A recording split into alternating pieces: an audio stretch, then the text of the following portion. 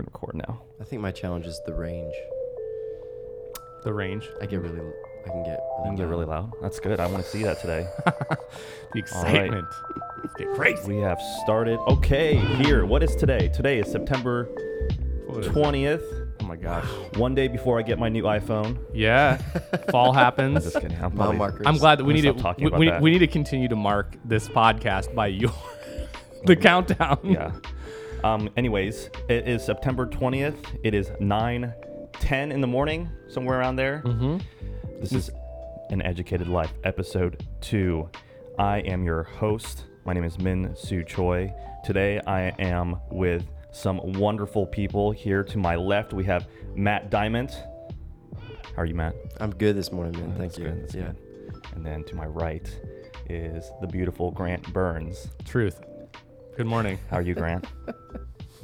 I'm doing really good. I'm very excited about this. So. Awesome. Yeah. Again, this is all new to us. It is new. It'll feel, if it feels awkward, it feels great. I think so. We're probably doing something right then. Yeah. Yeah. Again, to set up our time together, I love this concept that we are doing this semester, this idea of just furthering our education in the world of student life.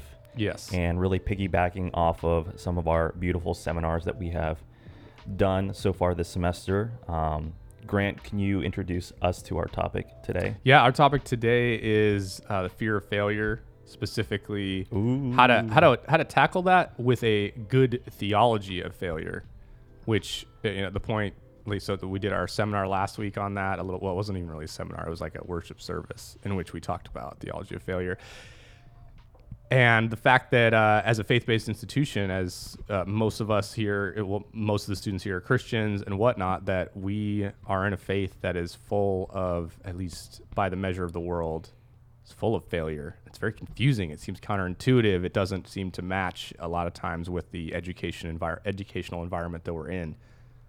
And yet, there are a lot of truths we need to kind of tackle. So I have a little outline I wanted to review for those who were not there. And this is taken from a book by Gary Sitzer. It's a theology of failure. And there are 5 truths that he brings out that I think are so powerful. And when you hear them, you kind of, at least for me, as a person who's been a Christian, been in church for a long time, I can kind of nod my head, oh, yeah. But then when I really think about how it applies to my life, it actually is much more confusing. It seems like, wait a minute, hold on. Is that really how it works? Do I really believe that? So number 1 is not all failures are sinful. So getting a bad grade, not getting a job, it doesn't mean that you did something sinful. Oh, wow, that seems really simple. But honestly, a lot of people will be like, what am I doing in my life? That's wrong. Why isn't God blessing this? That kind of language. Second one is all sinful failures. So let's say you did sin, like you stole something, you lied about something, you hated someone in your heart, whatever. Those are all forgiven by God. Those are already all forgiven by God. We're redeemed for all of our sins already if you're in God's family.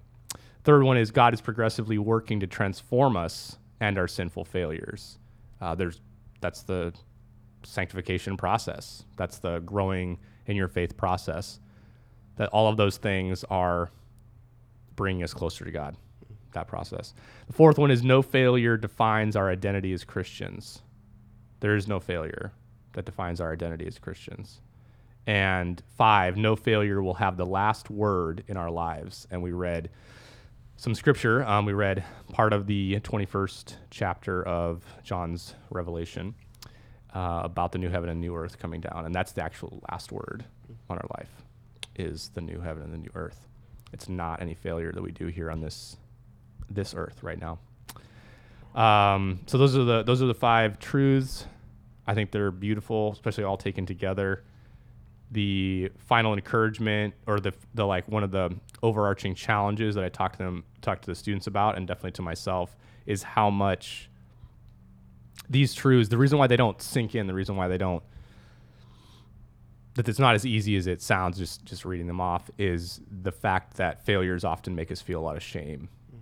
And so we retreat, we avoid, we hide from our failures, or from a failure that's coming at us, because we think that if we do fail, it'll mean we're terrible we're broken, we're not worth it, whatever. There's so many messages. So yeah, that's the overview for failure, the theology of failure. Now, with that in mind, I mean, we're all we're practitioners, the three of us. We do this day to day with the students because most of their stress comes from like tests coming down the pike.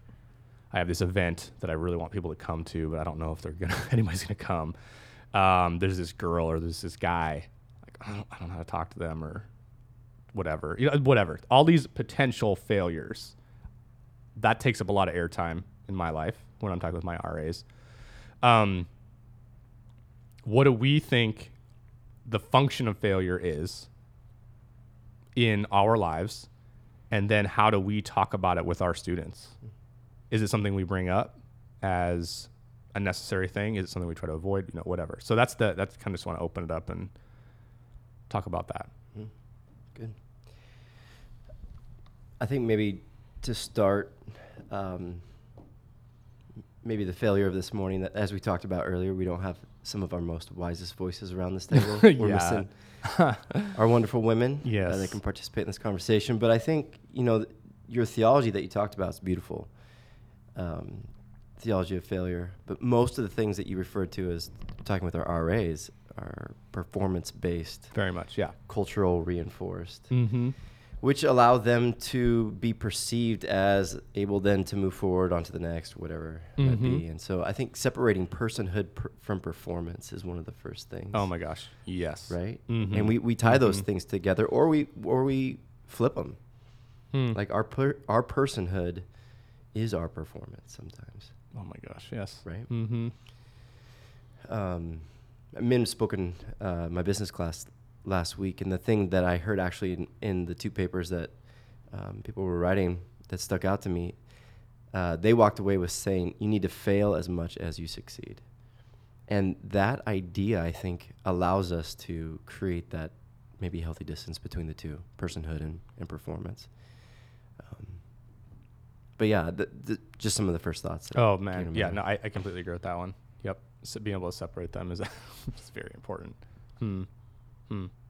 The reason why I say I talk about this idea of like trying to live a life that really, really normalizes both success and failure.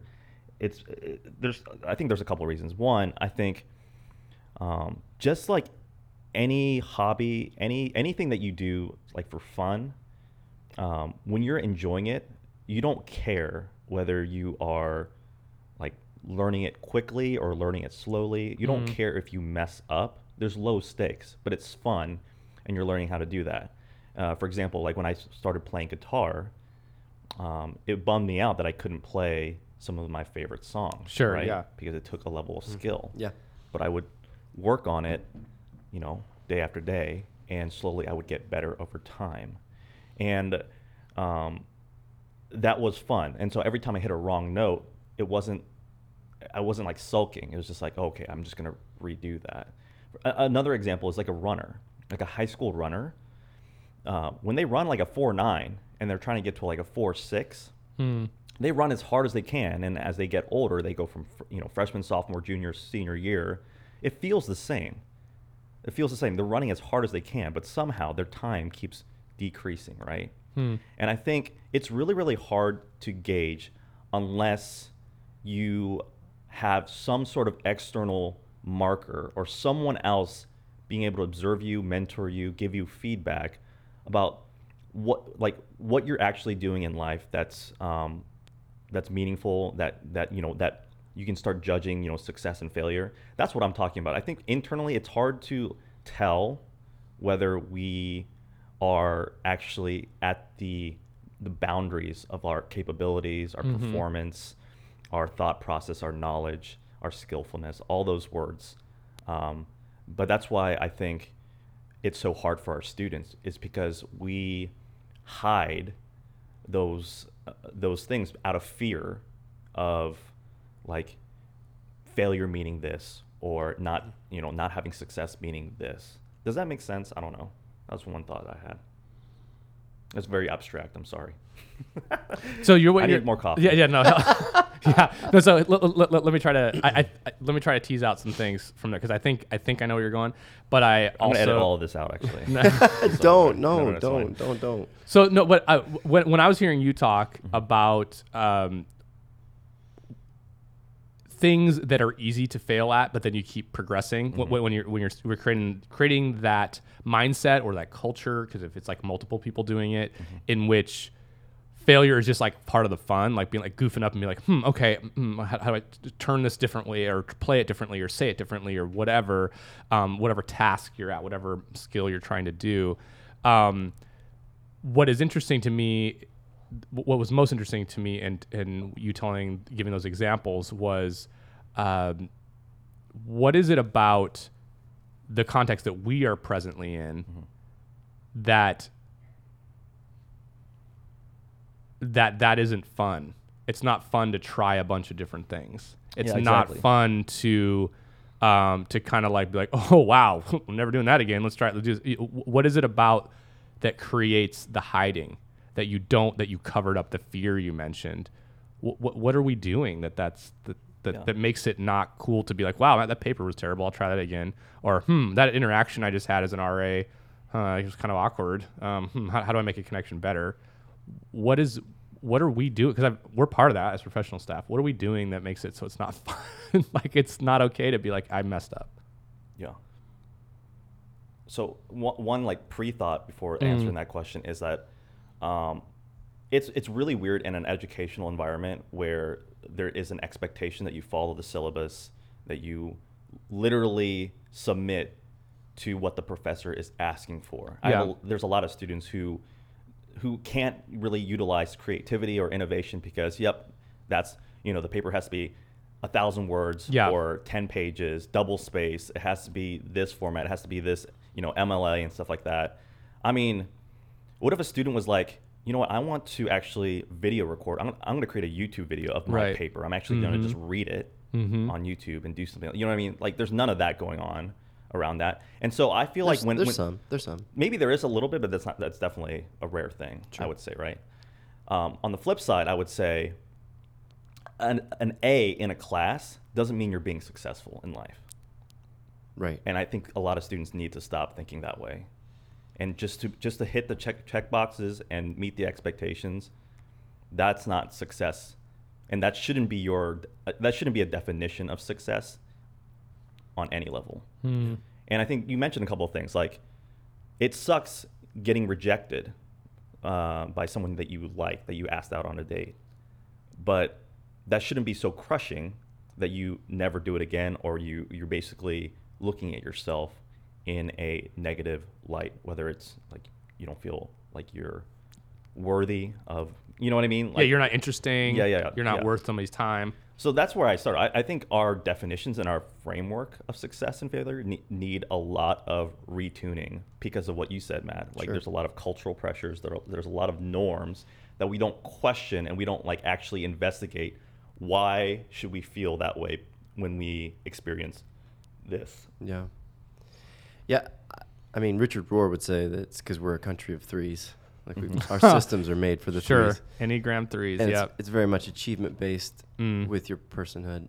I think. I mean, I might be a little biased right here, but I'm really starting to ask the question: where does this start for Christians? Because Carl and I have gone back and forth about some of our fundamental differences in how we handle things, and.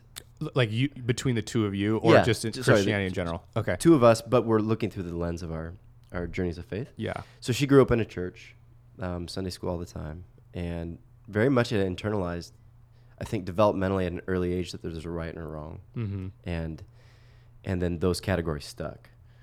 I didn't grow up in the church, and my first encounter with Christ was very grace saturated. Mm-hmm. And Carla can make a small perceived mistake and be very ungracious to herself for quite some time. A spiral of that it's a huge deal, and it has huge consequences, and I can make a big mistake Mm-hmm. and be like, wow, I just messed up. But some of the language that we're using is what's your bounce back time and how much is it laced with grace? Mm-hmm. So if those two things are absent, yeah, we're gonna avoid any sort of failure because the punishment afterwards that we largely self-induce Yes. is so heavy. Man, I see in my daughter, Ava, she doesn't make a lot of mistakes that I would perceive as mistakes, but she's really hard on herself, and trying to look back, like, where did she get that? Because I'm very, very grace-laced. We're very play culture, but she was in Sunday school as a pastor's kid for a couple years. So I think developmentally, internally, one of the things that I would like to look at is people who come to faith in their high school years, when they're asking more of the broad questions of, what are some of those, what is right and wrong, and who gets to determine that, versus growing up, your early years, and the first developmental thing is, no, don't do that. No, yes, do this. You do that, you get punished. And that moves into some of our first pictures of God. Yeah. Oh, man. That's heavy. Mm-hmm. And I've never known that. And so when, Carl, how can you be so gracious to that person or to yourself? I'm like, because the grace of, isn't that kind of part of the main story? But I forget that I missed that first part. Yeah. In my younger years. So when you're in conversation, I mean, it's awesome to hear how, like, you're processing with Ava about it. How do you, when you're talking with your students, then how does that come out? Yeah, I always try to frame it as that what you're feeling is really important, but it's not matching that this is actually a relatively small thing in the course of your life. Mm-hmm. I think that's huge. Right? Yeah. Because they feel the weight of perspective. This is going to affect my life. Yeah. Mm-hmm. Like, no, this might affect your learning. Yeah. And it's a long road, right? Because you say those words a couple times, but they're waiting for the hammer to drop. And I think that we're also kind of in that hard space of we're mentor and supervisor. So we can give grace to a variety of things, but there are some lines that they cross. It means probation or it has consequences for the floor or whatever, house department. So I think it's a hard line to dance, but I think that as trust builds, they start to believe it, and hopefully they see it or hear it in our stories or whatever. But I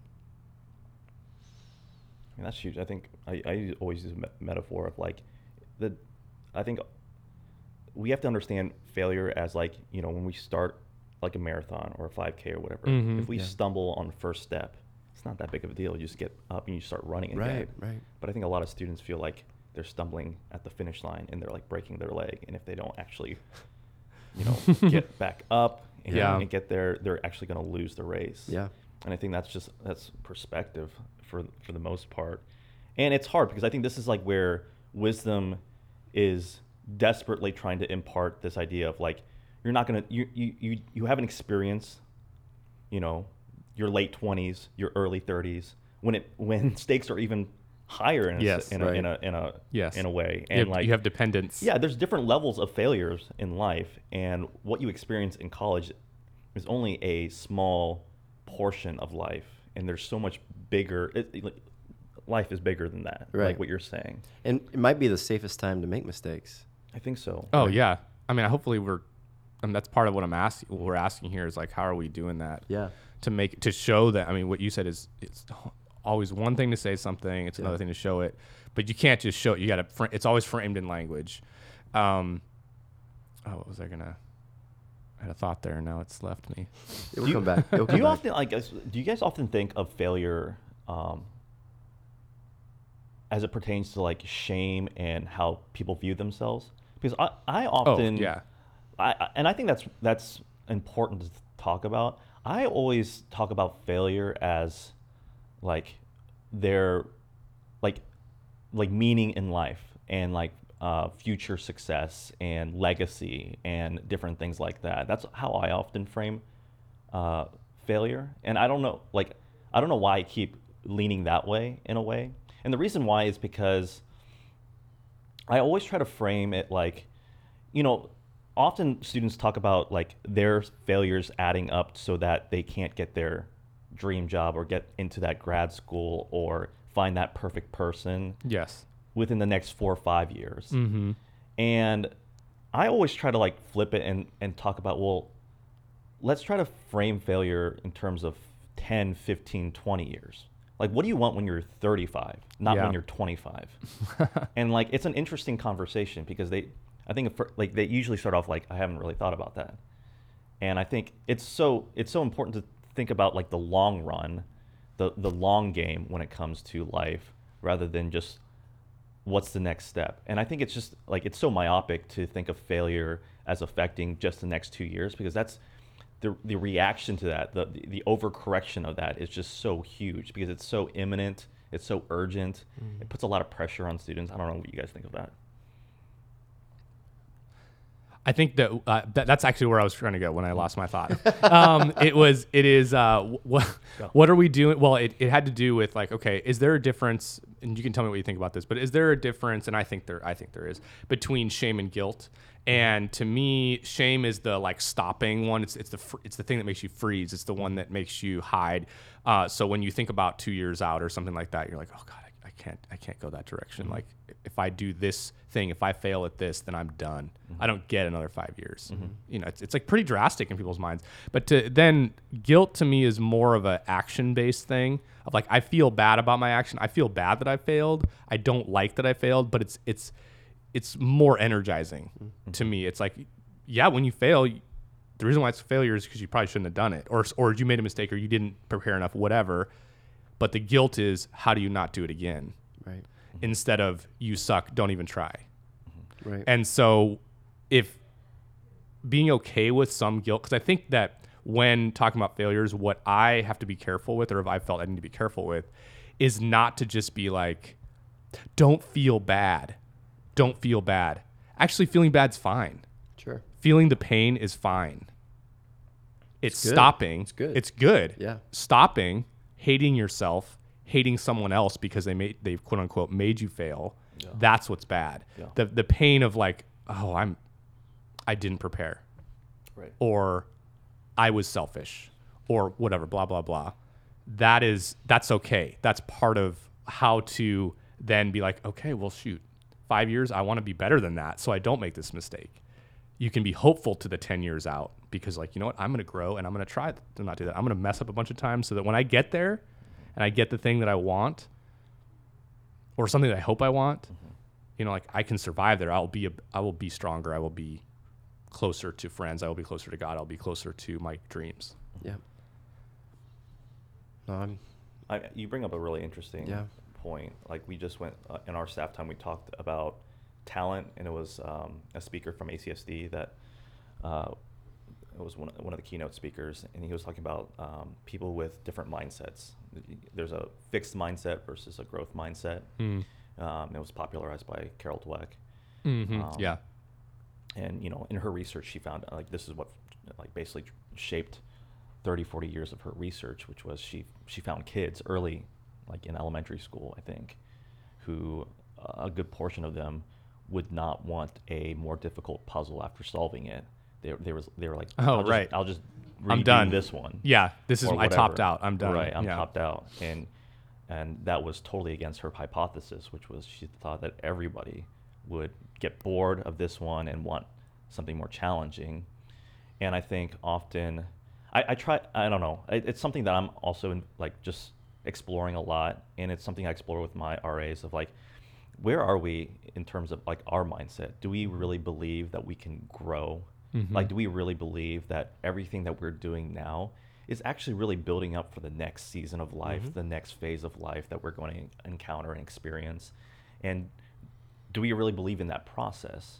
Or is it kind of like, you know what, you're given everything, now, and you have to keep it.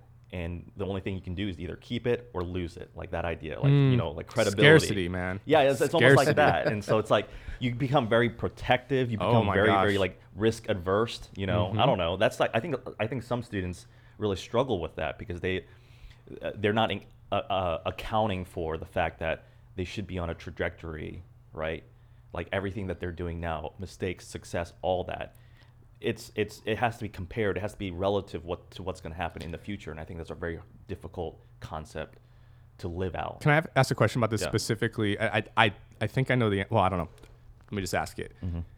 The view of college, of going to university as not the real world, as like an island, like a weird vacation, a weird separate thing from the flow of your life. I think that contributes a lot to the scary like fears of failure here. And the reason why is because I hear tell me about this. When you're talking with your seniors, they're like, I got to take advantage of this. This will never happen again. I got to do this because when am I going to have the opportunity? I hear that so many times. Is that there's that sense of scarcity. There's that sense of like, I will never get this again. It's that like hoarding of opportunities, hoarding of a thing. And so when you feel the view of your higher education experience being like the only time you get to do, fill in the blank, you're gonna not want to fail at any of it because you're like, it's a limited amount. It's a limited amount. It's a limited amount. Like I will never get to do this again. I never get to try this again. Like this new thing, go to this place, overseas, this new leadership opportunity, these people, like you talk about the like dating thing. Like I hear this a lot. Oh, I'll never be in a place where there's this many Christian men around.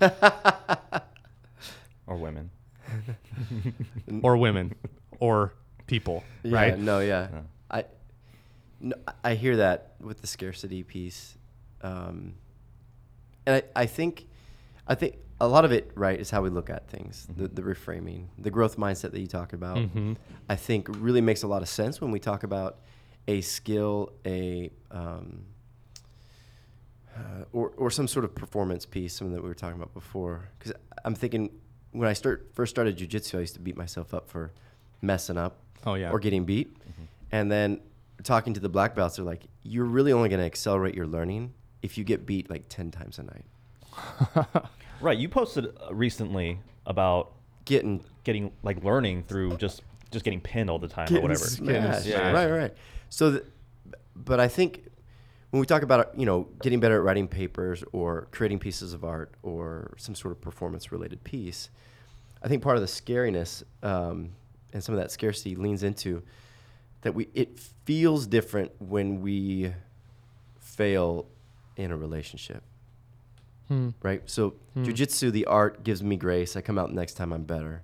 Right. I turn in the paper, it's better. I make a relational mistake, I might not.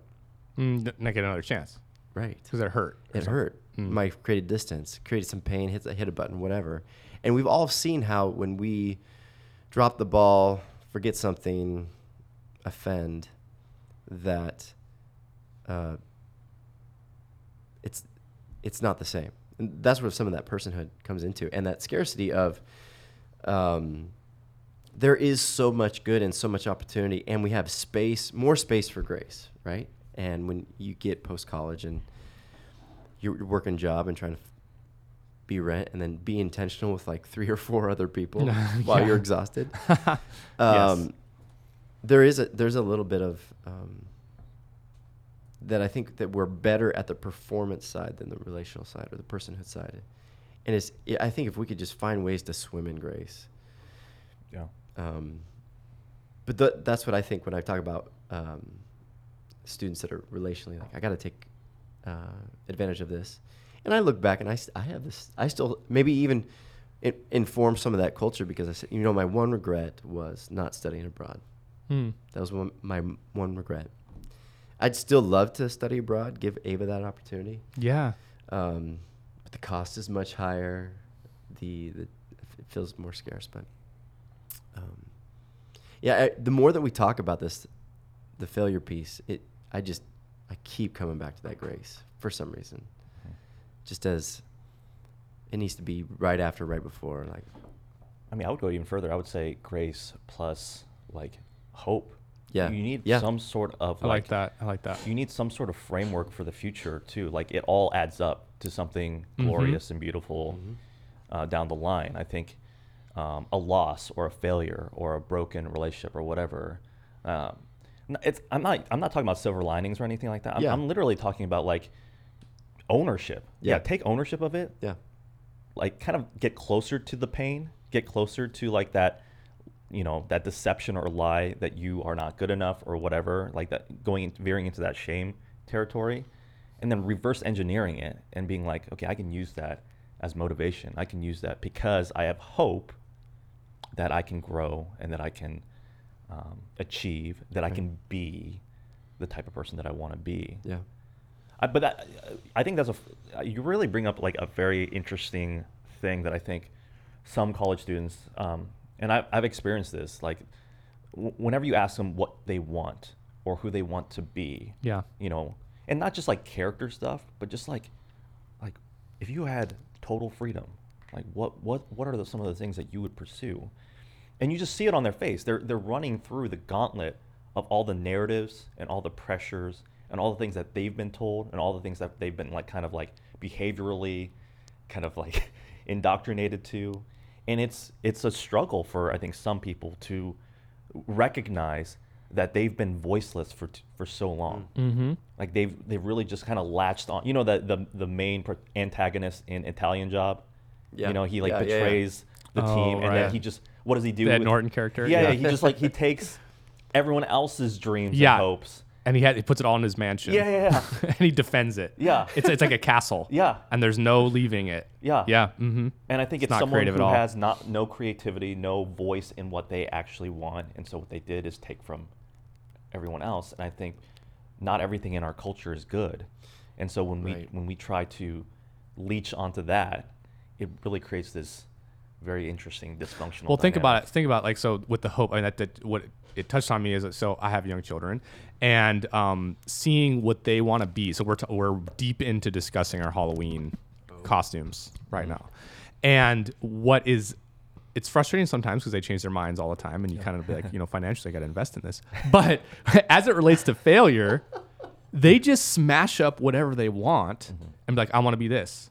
So my son is like, I want to be Darth Vader, Captain America, and Wonder Woman. Cool. Like all together at the same time. Wow. And part of me is like, what the heck is wrong with me? Because part of me is like, you can't do that. Like, why?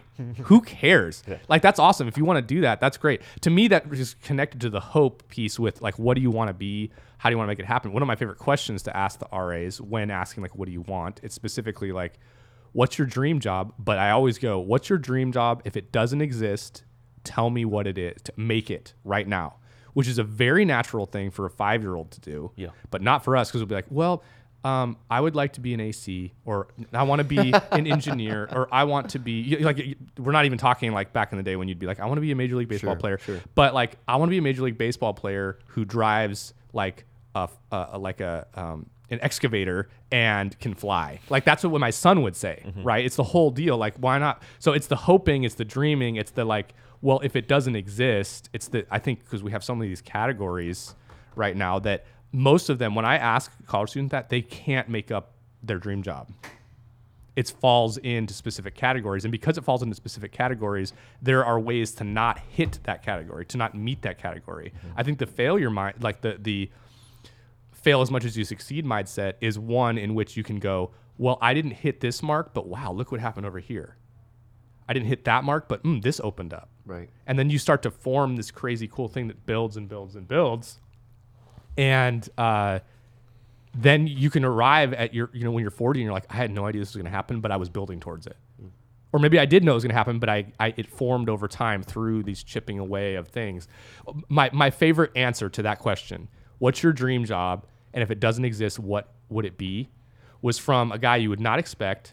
And he said, I would love to own a flower shop.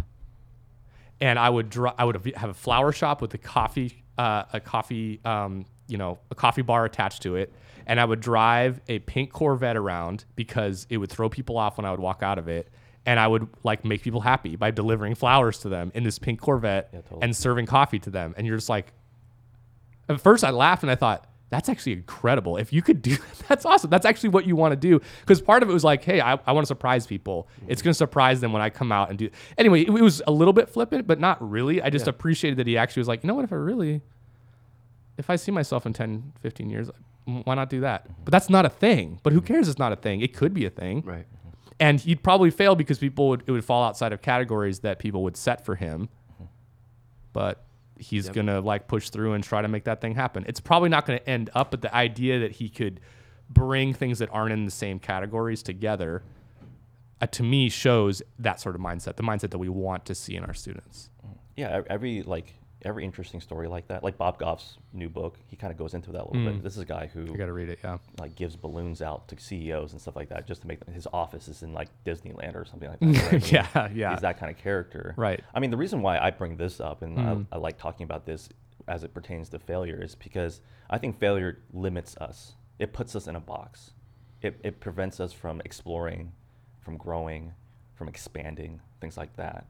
And it's not just so that you can do whatever you want and like remove all inhibitions. I think it really helps you actually get very specific about who you are.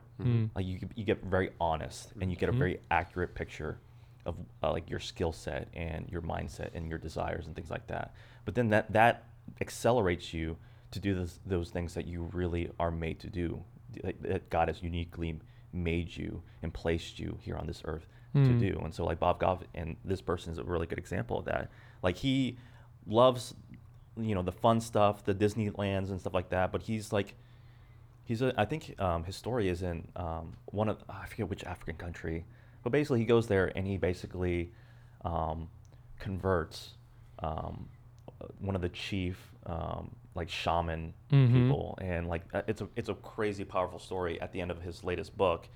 And he's doing some amazing work in there, and he talks about how not everything went his way in that, a lot of really, really hard things and really difficult things and a lot of failures and setbacks have happened in his life.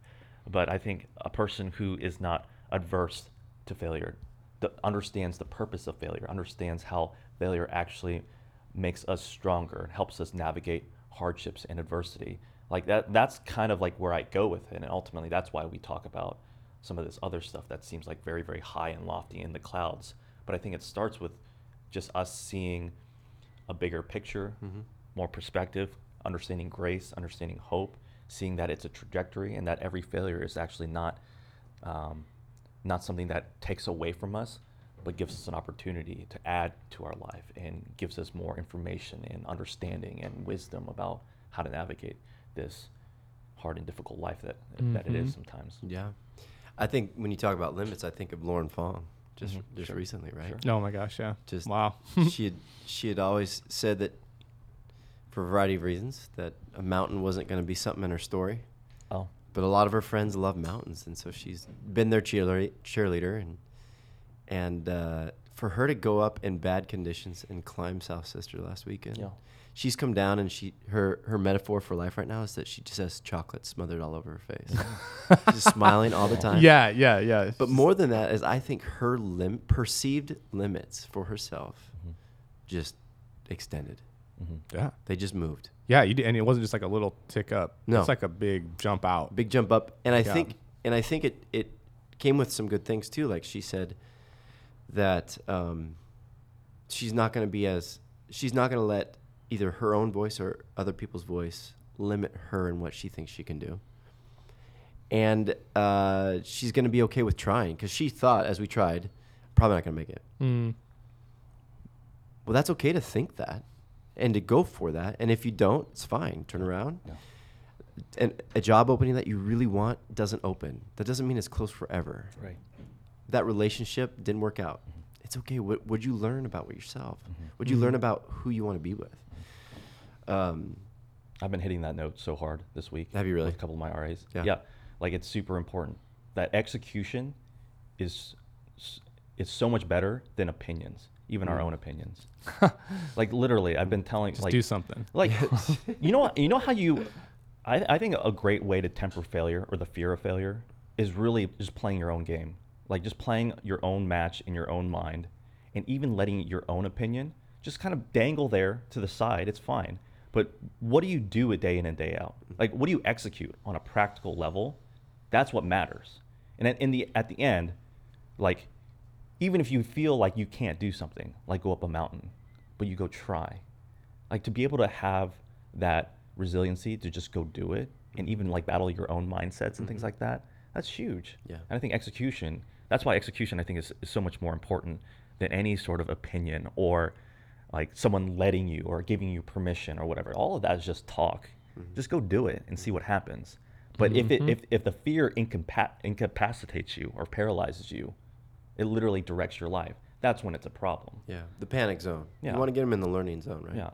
It's never, I don't think this podcast has ever been about like loving failure. We're not here to like say No, like, no, you no, should no. like look for it or be irrational about like what you do or how you assess yourself and what you pursue. What about this summer? I mean, this summer, because we probably got to wrap up soon. Yeah. But like this summer, I mean, what I'm hearing at the end here, which I think is really would be a good place to leave it at, is like if there isn't a possibility of failure, if there isn't some fear, you're probably not trying very hard, and you're not probably going for anything you actually care about. And it's probably not meaningful. It's probably not meaningful, right? And so that's what I think what you want to do is you want to bring it close to that edge. Yep. You're not seeking to like pick something that there's clearly you're not going to do in that moment. Not that you could never do it, but like, you know, me go and try out for the basketball team right now, like that's not going to happen. I mean, trying out would, but like being on the basketball team wouldn't be happening. But like maybe I want to just like learn to play basketball better.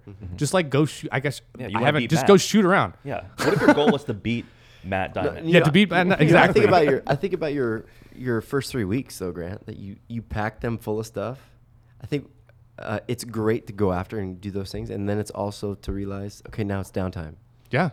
You know, when we push forward after some dreams, it's not just all. This is the thing that I've had to learn with achieving, being part of both strength and challenge. That button doesn't always need to be on, right? But yeah, push after it. Gather, reflect, learn, grow. Boom. What are you going to go after now? It's more that's when that muscle. You know, if we don't use it very much, then I think we start getting to that. I don't want to take this risk because of the hurt, or I did it wrong last time, and those sorts of things. But and right now there is some truth to. I don't know if we'll ever be surrounded by such amazing people right now. I think so. The access to it. So there is a exponential opportunity to learn right now. Seize it, get it. Yeah. But then give yourself grace when you get out of it. I think that's what it is. I mean, you're right. I think it would be easy to interpret what I was saying as like, well, it is actual reality. Like schools, it's not going to be the same reality. It is reality. It is a reality. That's just like a whole nother soapbox I can get on. It is reality. It's just not going to be the same. But it's what we're trying to. I think what we're speaking against is the paralysis. It's the no, I'm not going to try. The like identity damaging fears and limits of the failures. I think thinking I need to take advantage of this, so I need to then, I need to take advantage of this fill in the blank kind of thing is really good. Good summary. But it's the letting it smash who you are as a human. You're saying no more than you're saying yes. You're self soothing through Netflix, drugs, sleeping, whatever it is. Yeah. That's what we're speaking against. Yeah. I think. So Good word. Good awesome. close on that Awesome. one. Thanks, guys. Great hour. Thanks, Grant. Thanks, Matt. All right, that's it. I still don't know how to end podcast. Matt, you can end it. What do you want to say? This was fun. Can't wait to do it again. Yeah, me Sounds too. good.